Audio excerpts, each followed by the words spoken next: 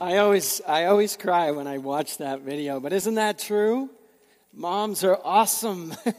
And, honestly, we're from so many different backgrounds and so many different places in life. Maybe you didn't even experience something like that. And so this sermon is part 2 of that. This is our gift to you as well, because we want everyone to feel loved and everyone to feel blessed, even if that's not your life. I need to call my mom after that. I mean, I'm almost ready to leave and go call my mom right now. That was so cool. Anyway, we want to tell you thank you, and I think the biggest way I can do that is through a sermon. So let's grab the Bible and let's turn to Isaiah 49. Isaiah 49, and we'll spend a few minutes, hopefully, making your day. Not only as a mom, but as a lady, and then really just for all of us. This will be so good for us to bless us. Isaiah 49, and I want to do a quick plug.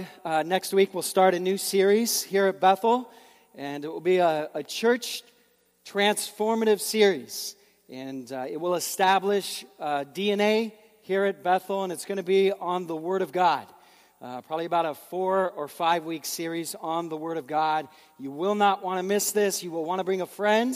If you know someone who's struggling, bring them to this series, and we'll show them the power and the joy of the Word of God. Isaiah 49, do you got it? Happy Mother's Day.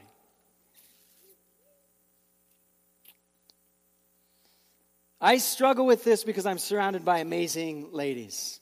And so I'm asking myself, what can I give to say how thankful I am to really women in general? Just my daughters and my wife and my mom and staff here and just amazing people in my life.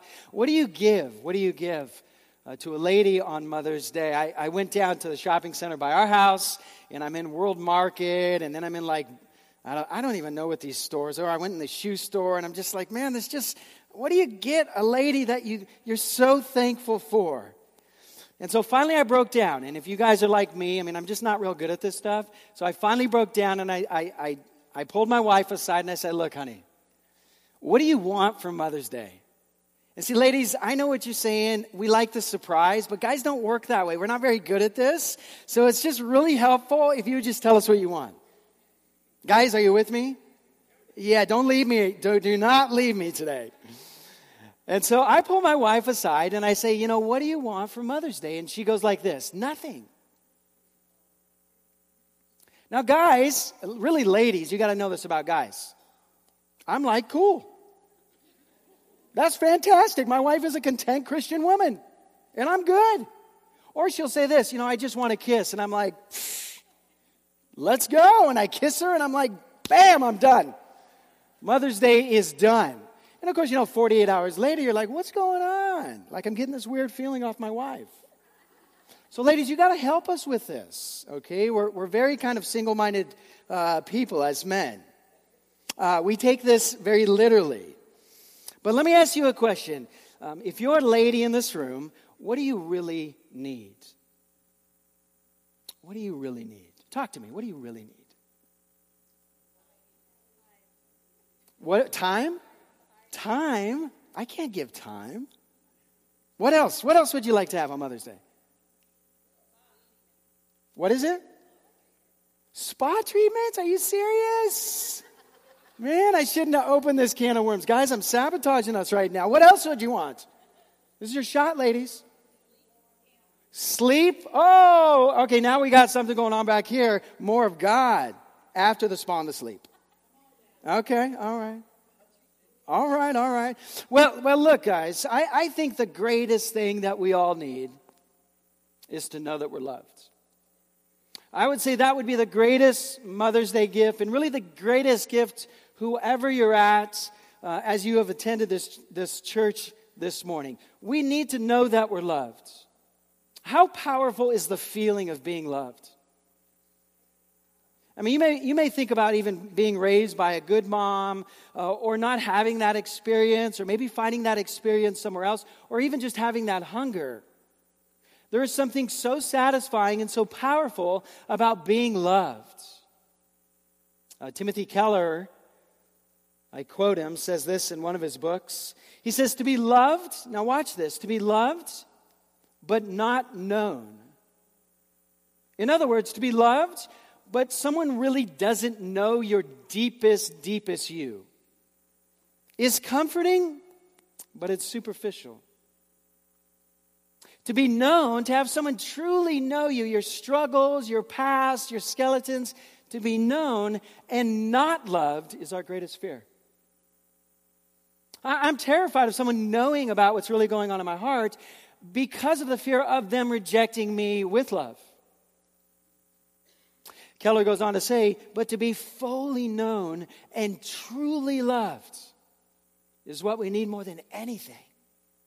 For someone to know everything about me and yet love me the same.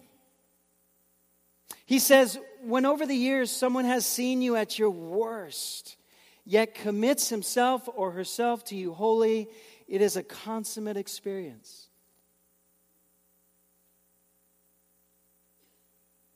You may be intertwined in the most wonderful person's life, and you may have a shadow of that. But the problem with human beings is we struggle giving that type of love off. And while we're all growing together and we're hoping for that, I want you to know that there is only one source where you can truly be known through and through the very corners and crevices of your heart and still be loved the same, and that's by God.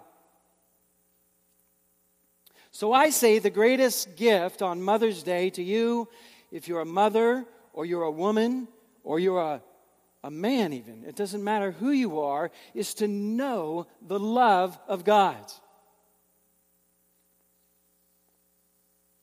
Really, this is something that can only be known by and from God.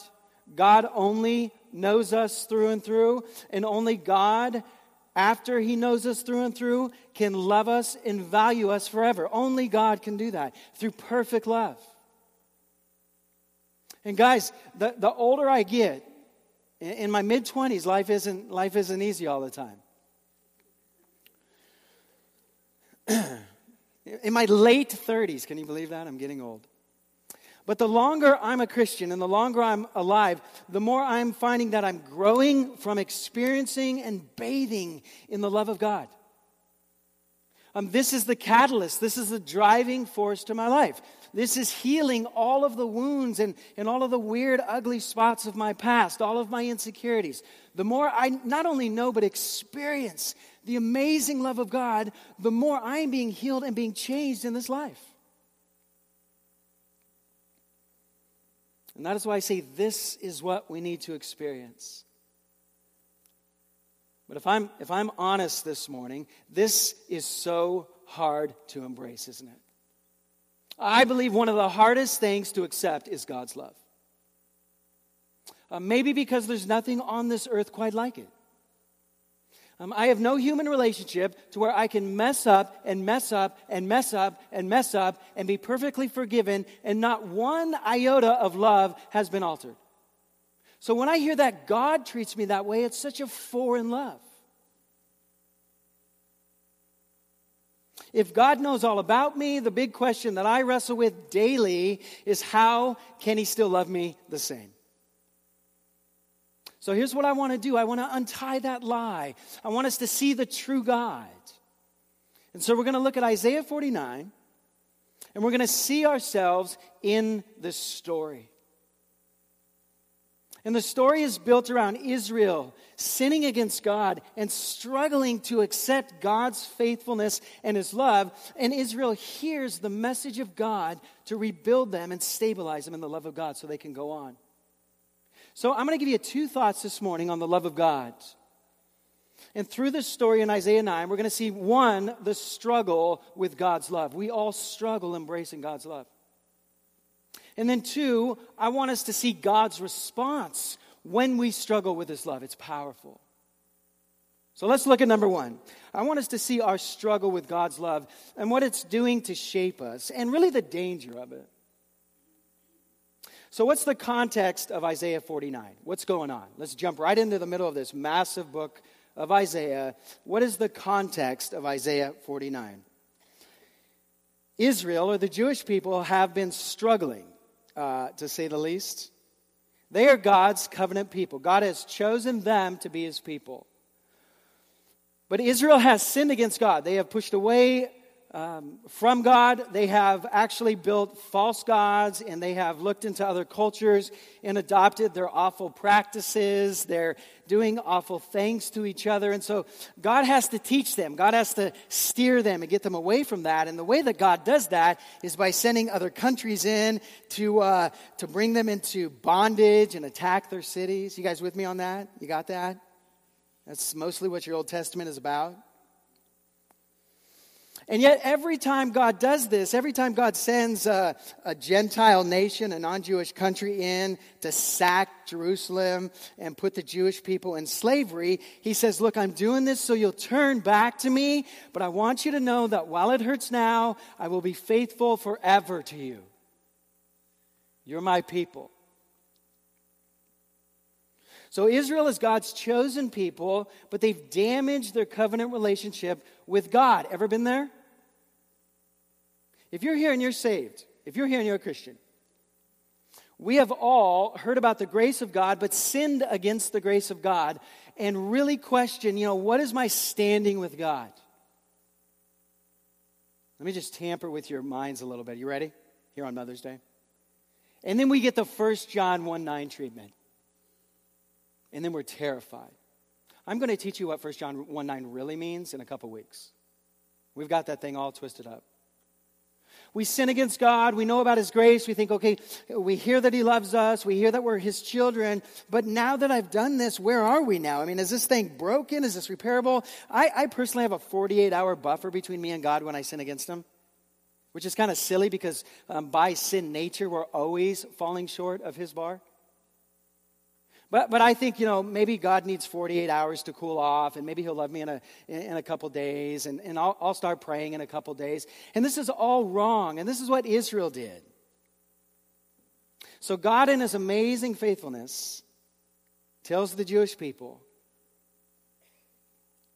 that he is faithful, and that his love will one day make all of their troubles, all of their sad situations, all of their sins untrue. He will untie the knot of the complexity of life. He will take away their sin, and he'll one day set them up on the earth, yet without sin, and they will be his people, and he will be in their midst, and they will be singing and playing forever on a new earth with no enemies and no temptation and no sin nature. Can I ask you this question? Have you ever thought about this? What would it be like to not sin for 1 minute?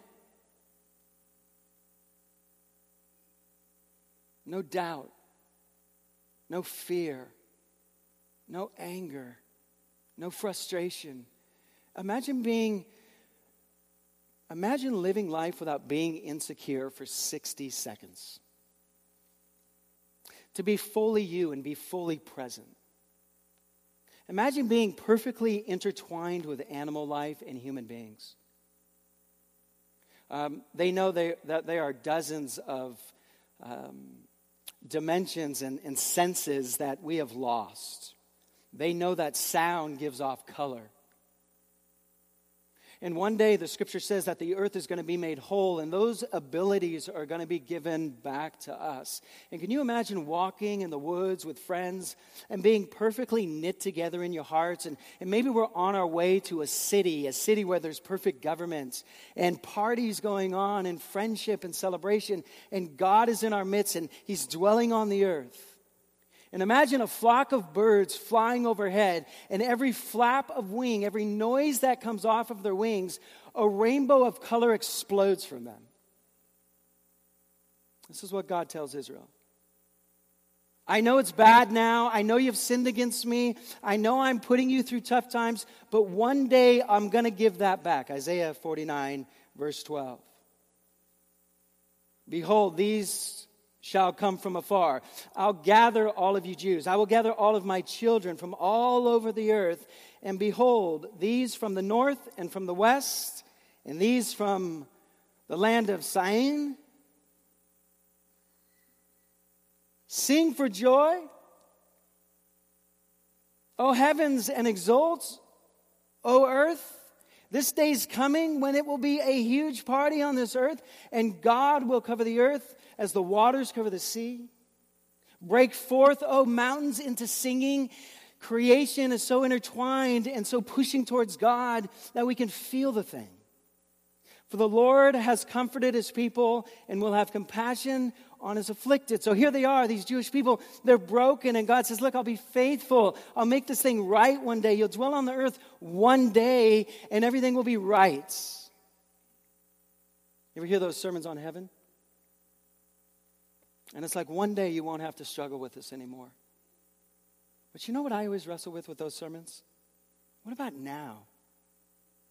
I mean, are we just in this waiting thing until God gets us out of here? Can we hope now? And when you look at Israel's response, they're struggling with this very thing. They're saying, okay, the new earth, that's beautiful. Okay, one day this thing's going to be right. But what about now, God? What about now? We need you now. We need to know you love us now.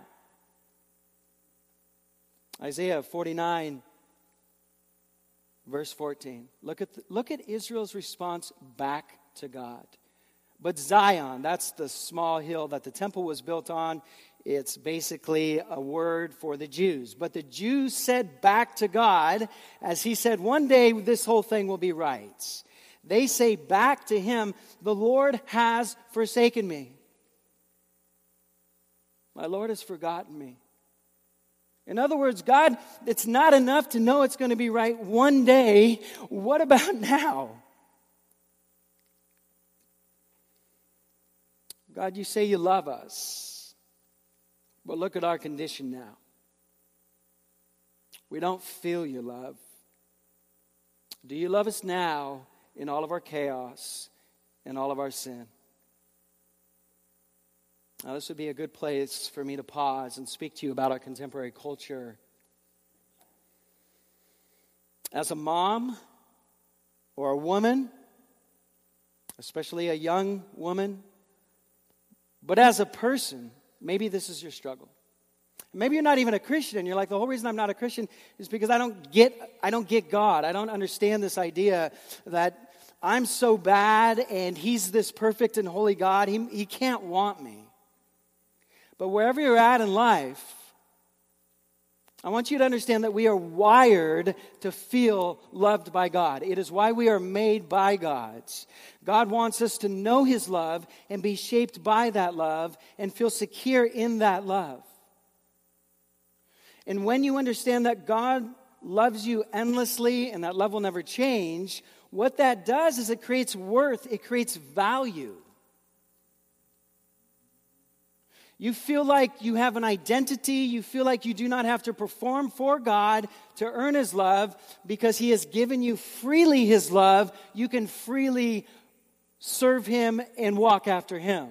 It's a freeing thing when you know that no matter how bad I struggle today, I am loved and I have an identity in God. And when we don't experience or believe that God loves us, here's the problem, guys. Here's what we all fall into. We're going to try and find a love experience somewhere else. We're made for love, and if we're not experiencing it here by God, we're going to go try to find that love and acceptance and value somewhere else because we're made for it. Now, especially in San Francisco, by the way, I love this city in the weirdest way. You know what I'm saying? Like it's in my blood already. But I was hanging out with about 10 or 15 of our friends from Sacramento yesterday, and we're walking down the streets, and I'm just like, man, I love this city. And they're like this, like, what is going on around here? I'm like, this is San Francisco. This is fantastic. But what's so amazing about San Francisco is its cultural narratives that are everywhere. Everywhere we turn around, whether it's technology, which is not wrong, whether it's entertainment or television or Yahoo News or any type of website or getting on the BART or driving into the city and seeing all the billboards, the problem with all of this is there are cultural narratives telling us where we can find acceptance, value, love, and identity. But they don't work because we're not made for those things. So when we don't experience God's love, we try and find a love experience that the culture offers us. And these cultural narratives are just everywhere, and they tell us that we can be loved by using things that weren't meant to be used that way. What do I mean? Well, let's start right here in the church. I bet there are tons of people in this church, and it's okay, we're here to learn and grow together, but I bet there are tons of people in this church who struggle with the love of God, and so to supplement that, they do ministry like crazy. Because they think through doing this work and people seeing me do all of this frenzy stuff, I'll be accepted. I'll be loved. I will have someone say they're valuable. By the way, I was one of them. Now I don't do anything around here. Looks, the outward appearance, nothing wrong with looking nice. And you notice I'm wearing a different sweater this Sunday. I'm learning. But you think of looks, and of course with women this is such a heavier temptation. When you don't know that God loves you and you're secure in that love and you can just rest in that I don't have to work for God's love. I'm His child. That's my identity. I'm good. When you don't understand that, it's so easy to say, maybe I'll be acceptable. Maybe I'll be loved if I look a certain way and I can gain the attention of other people. Career. You ever notice how we introduce ourselves? Hey, I'm John. Hey, I'm Jim. Jim, what do you do? It's always the question. What do you do for a living? Not wrong, but what are we saying? What's your identity? What's your value? Well, I work for the state. I'm a pastor. Jim, he's kind of going, That's the problem with this thing. We look to career. We overwork. We can become workaholics because through the work, people are going, wow, look. Name dropping, overworking, even relationships. Certainly nothing wrong with work and nothing wrong with relationships, nothing wrong with school. But when these things are being used by us to feel love, to replace a love we don't understand from God, they're going to wreck us. These aren't just things we do, but things that do something to us. They're shaping us. And we think we can earn love through these things. Now, back to Israel. And I think it'd be great to be freed from this, wouldn't it? Back to Israel. Follow me here. Now, when you look at Isaiah 49, God just spent 13 verses telling the Jews of His faithful love, and yet when you read verse 14, they completely doubted it. That's important to understand. He lays out doctrine. This is God speaking to them, reminding them of covenant promises, and really Isaiah 49, the first 13 verses, are about Jesus. Jesus is coming. He's going to do this work on the cross so you can be brought back and forever loved by me. So this eloquent, amazing speech, this sermon by God for 13 verses, and they crash in verse 14 and they say, the Lord has forsaken me. My Lord has forgotten me. You know what this tells me? We can look at our own sin and we can know in our heads that God loves us intellectually. We can hear it in sermons. We can read our Bibles and see a Romans 8:1. There is therefore now no condemnation for those who are in Christ Jesus. But if we don't believe it in our hearts, if it doesn't make the 18-inch journey from the head to the heart, we are going to find love, false loves in those cultural narratives out there, and they're going to break for us. They're just going to break.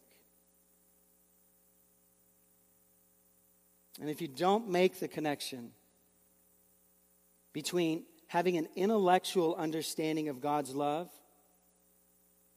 and allowing that to open the heart and having a heart understanding that I experience the love of God, we're going to look for other sources to find love and acceptance. And ladies, because my wife and my daughter are the ones living in my home, this is just what I wage war on.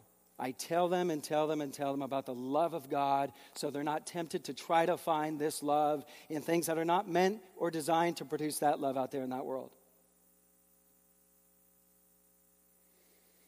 So there Israel is in their sin, their brokenness. God gives them a head knowledge. He speaks to their minds and he says, look, I love you. I'll be faithful. And they say, we don't get it. Verse 14, we can't accept it. We're struggling with this love thing. And I just love God because number two, I want you to see God's response. He's amazing. I once said this in a sermon, then after church, I went, maybe I shouldn't have said that. I was preaching in a church and I said, God's love is violent. And then I was like, is that biblically correct? Uh-oh, edit that out of the sermon. But then the next Sunday I came back and I said, I'm going to talk about what I said there. Not violent in a weird way. Relentless to the point that anything that is between you and God's love, he is going to remove and get you back to his heart. So look at God's response. How does God deal with these struggling people who are struggling with love and identity and value? And I really do believe that the hardest person to work through this is a lady, in particular a mom. So how does God deal with these broken people who are struggling with his love? Isn't it precious that first and foremost, God listens to Israel being real? I mean, he doesn't rebuke them for verse 14. When they say, yeah, but do you really love us, God? He doesn't say, what? And rebuke them. He hears them. Do you know God wants you to be real when you're struggling this way? God wants you to talk to him about this. Now here's the key. And then God goes right to their thought life. Because thought is the door to the heart. He says, I'm going to keep plugging your brains about my love so my Holy Spirit awakens the affections of your heart. And it's not a head knowledge anymore, it's a heart knowledge. And once you experience a heart knowledge of the love of God, you will walk out into this world not running into the cultural traps of trying to be accepted out there anymore. You're going to be secure in God's love, and you're going to be free out there to be who you are. Total amen moment. We're working on it. So watch God's response in Isaiah 49:15. 1 through 13, I love you, I will not forsake you, I'm sending Jesus for you. Verse 14, we don't believe it, we're struggling with this whole thing. Verse 15, let me work this out, God says. Let me give you an illustration. I want to work the picture, I want to get the illustration in your brain. I want you swimming with this thing in your mind until it opens the heart. He says, can a woman forget her nursing child? That she should have no compassion on the son of her womb? Even these may forget, yet I will not forget you. Here's what he says. He tells them to think. He tells them to visualize the relationship between a nursing mom and a child. Get that thing out there. Mother's Day. There's my plug, Mother's Day. Look at that thing right there. And even if you struggled with it, it's what you've seen and in certain instances, maybe in family or movies or whatever. Just get that picture in your mind. God says, look at the affection of a nursing child. Not a child, a nursing child. Because what's that relationship like? That is a bond. That is a care that is unbreakable. But later in 16, he says, at some point, that relationship even changes, doesn't it? Or at least it better. At some point, that child grows, and that mother no longer has that type of relationship with that child. It's a beautiful relationship, but it's changed. There's a distancing. There's that natural kind of raising to let the kid go. And here's what God says. Our relationship never enters that. It's always this deep, tight, intimate, nursing mother type thing. There's never this kind of, I'm going to let you go now. Never. That's why he uses the illustration.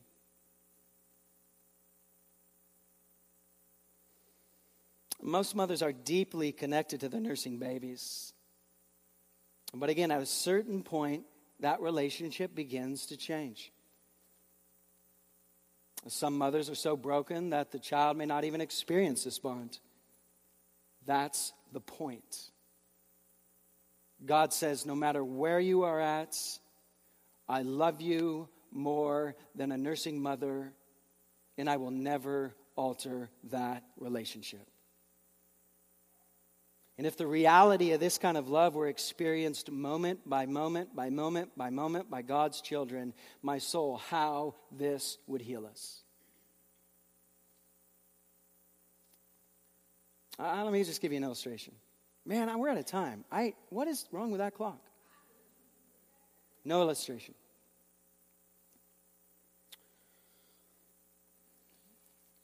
But it's almost like Israel is so low that they need God to prove it.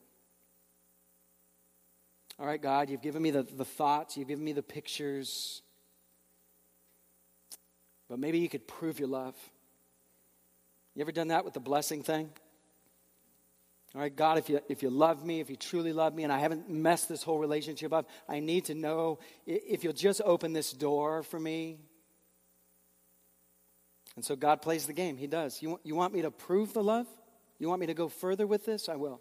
Isaiah 49, verse 16. If 15 wasn't enough, he says this, "Behold, I have engraved you on the palms of my hands." Now check it out. Slaves in that day and time would often have their master's name tattooed on their hands to show ownership and devotion. But this time, the master has put the servant's name on his hands to show faithful devotion. Oh, no, that's not it. But it's not tattooed on his hands. It's engraved, meaning that a hammer carved it into the palm with a spike. That's what that text is saying. You want me to prove my love? I have engraved it in my hands when I died on the cross.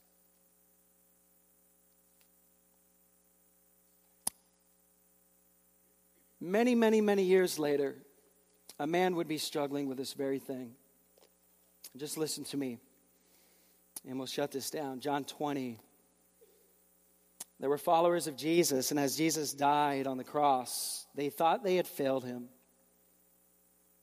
And after he rose from the dead, he showed himself alive to many of the followers. And those many followers found the other followers, and they gathered them all in a house, and they said, "The Lord is alive, and he loves us. He's going to forgive us. It's all good. We're good. His love is forever faithful." And then there was a Thomas in the crowd. And Thomas struggled with it. No, after all we did, God can't love us. Maybe we go back to fishing.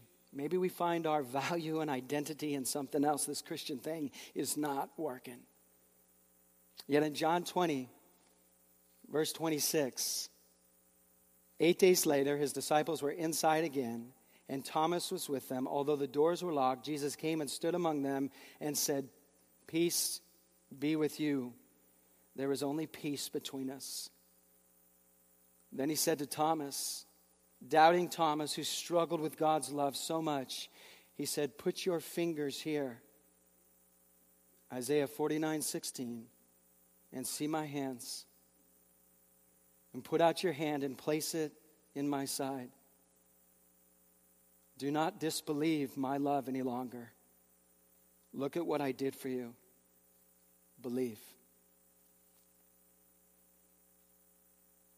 If you ever question how valuable you are to God and how loved you are by God, just remember the palms of Jesus, the cross. You are loved forever, and you need not look anywhere else to find your love and value. It's the best I got, ladies. Own this.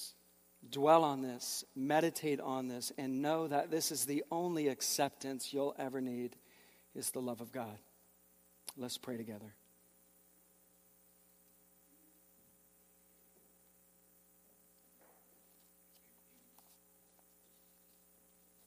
And I just want to ask you, if you're here and you're not a Christian, maybe you just came with some family. This is real. Have you ever experienced the love of a father this way? His arms are outstretched. He wants to take you in. He wants to cover everything, your past, your future. He wants to cover all the mistakes. That's why he sent his son, Jesus Christ, to die on the cross. To pay the penalty for your sins, for my sins. So they would be wiped away and you could know a relationship with a perfect Father full of love and mercy. And if you don't know that this morning, if you've never experienced this life-transforming joy of salvation, the Bible says that while we are all sinners, Christ died for us. And if we would turn from our old ways and turn to God and seek His forgiveness, He will pardon us, He will forgive us, He will cleanse it all, and He'll love you forever. He'll heal the heart. For whosoever shall call upon the name of the Lord shall be saved. If you don't know this amazing experience, I pray where you sit. If you've never prayed a prayer in your life, it's okay. The best way you know how, in the quietness of your own heart right now. You turn from the old life and you turn to Christ and ask Him to forgive you of your sins and to save you.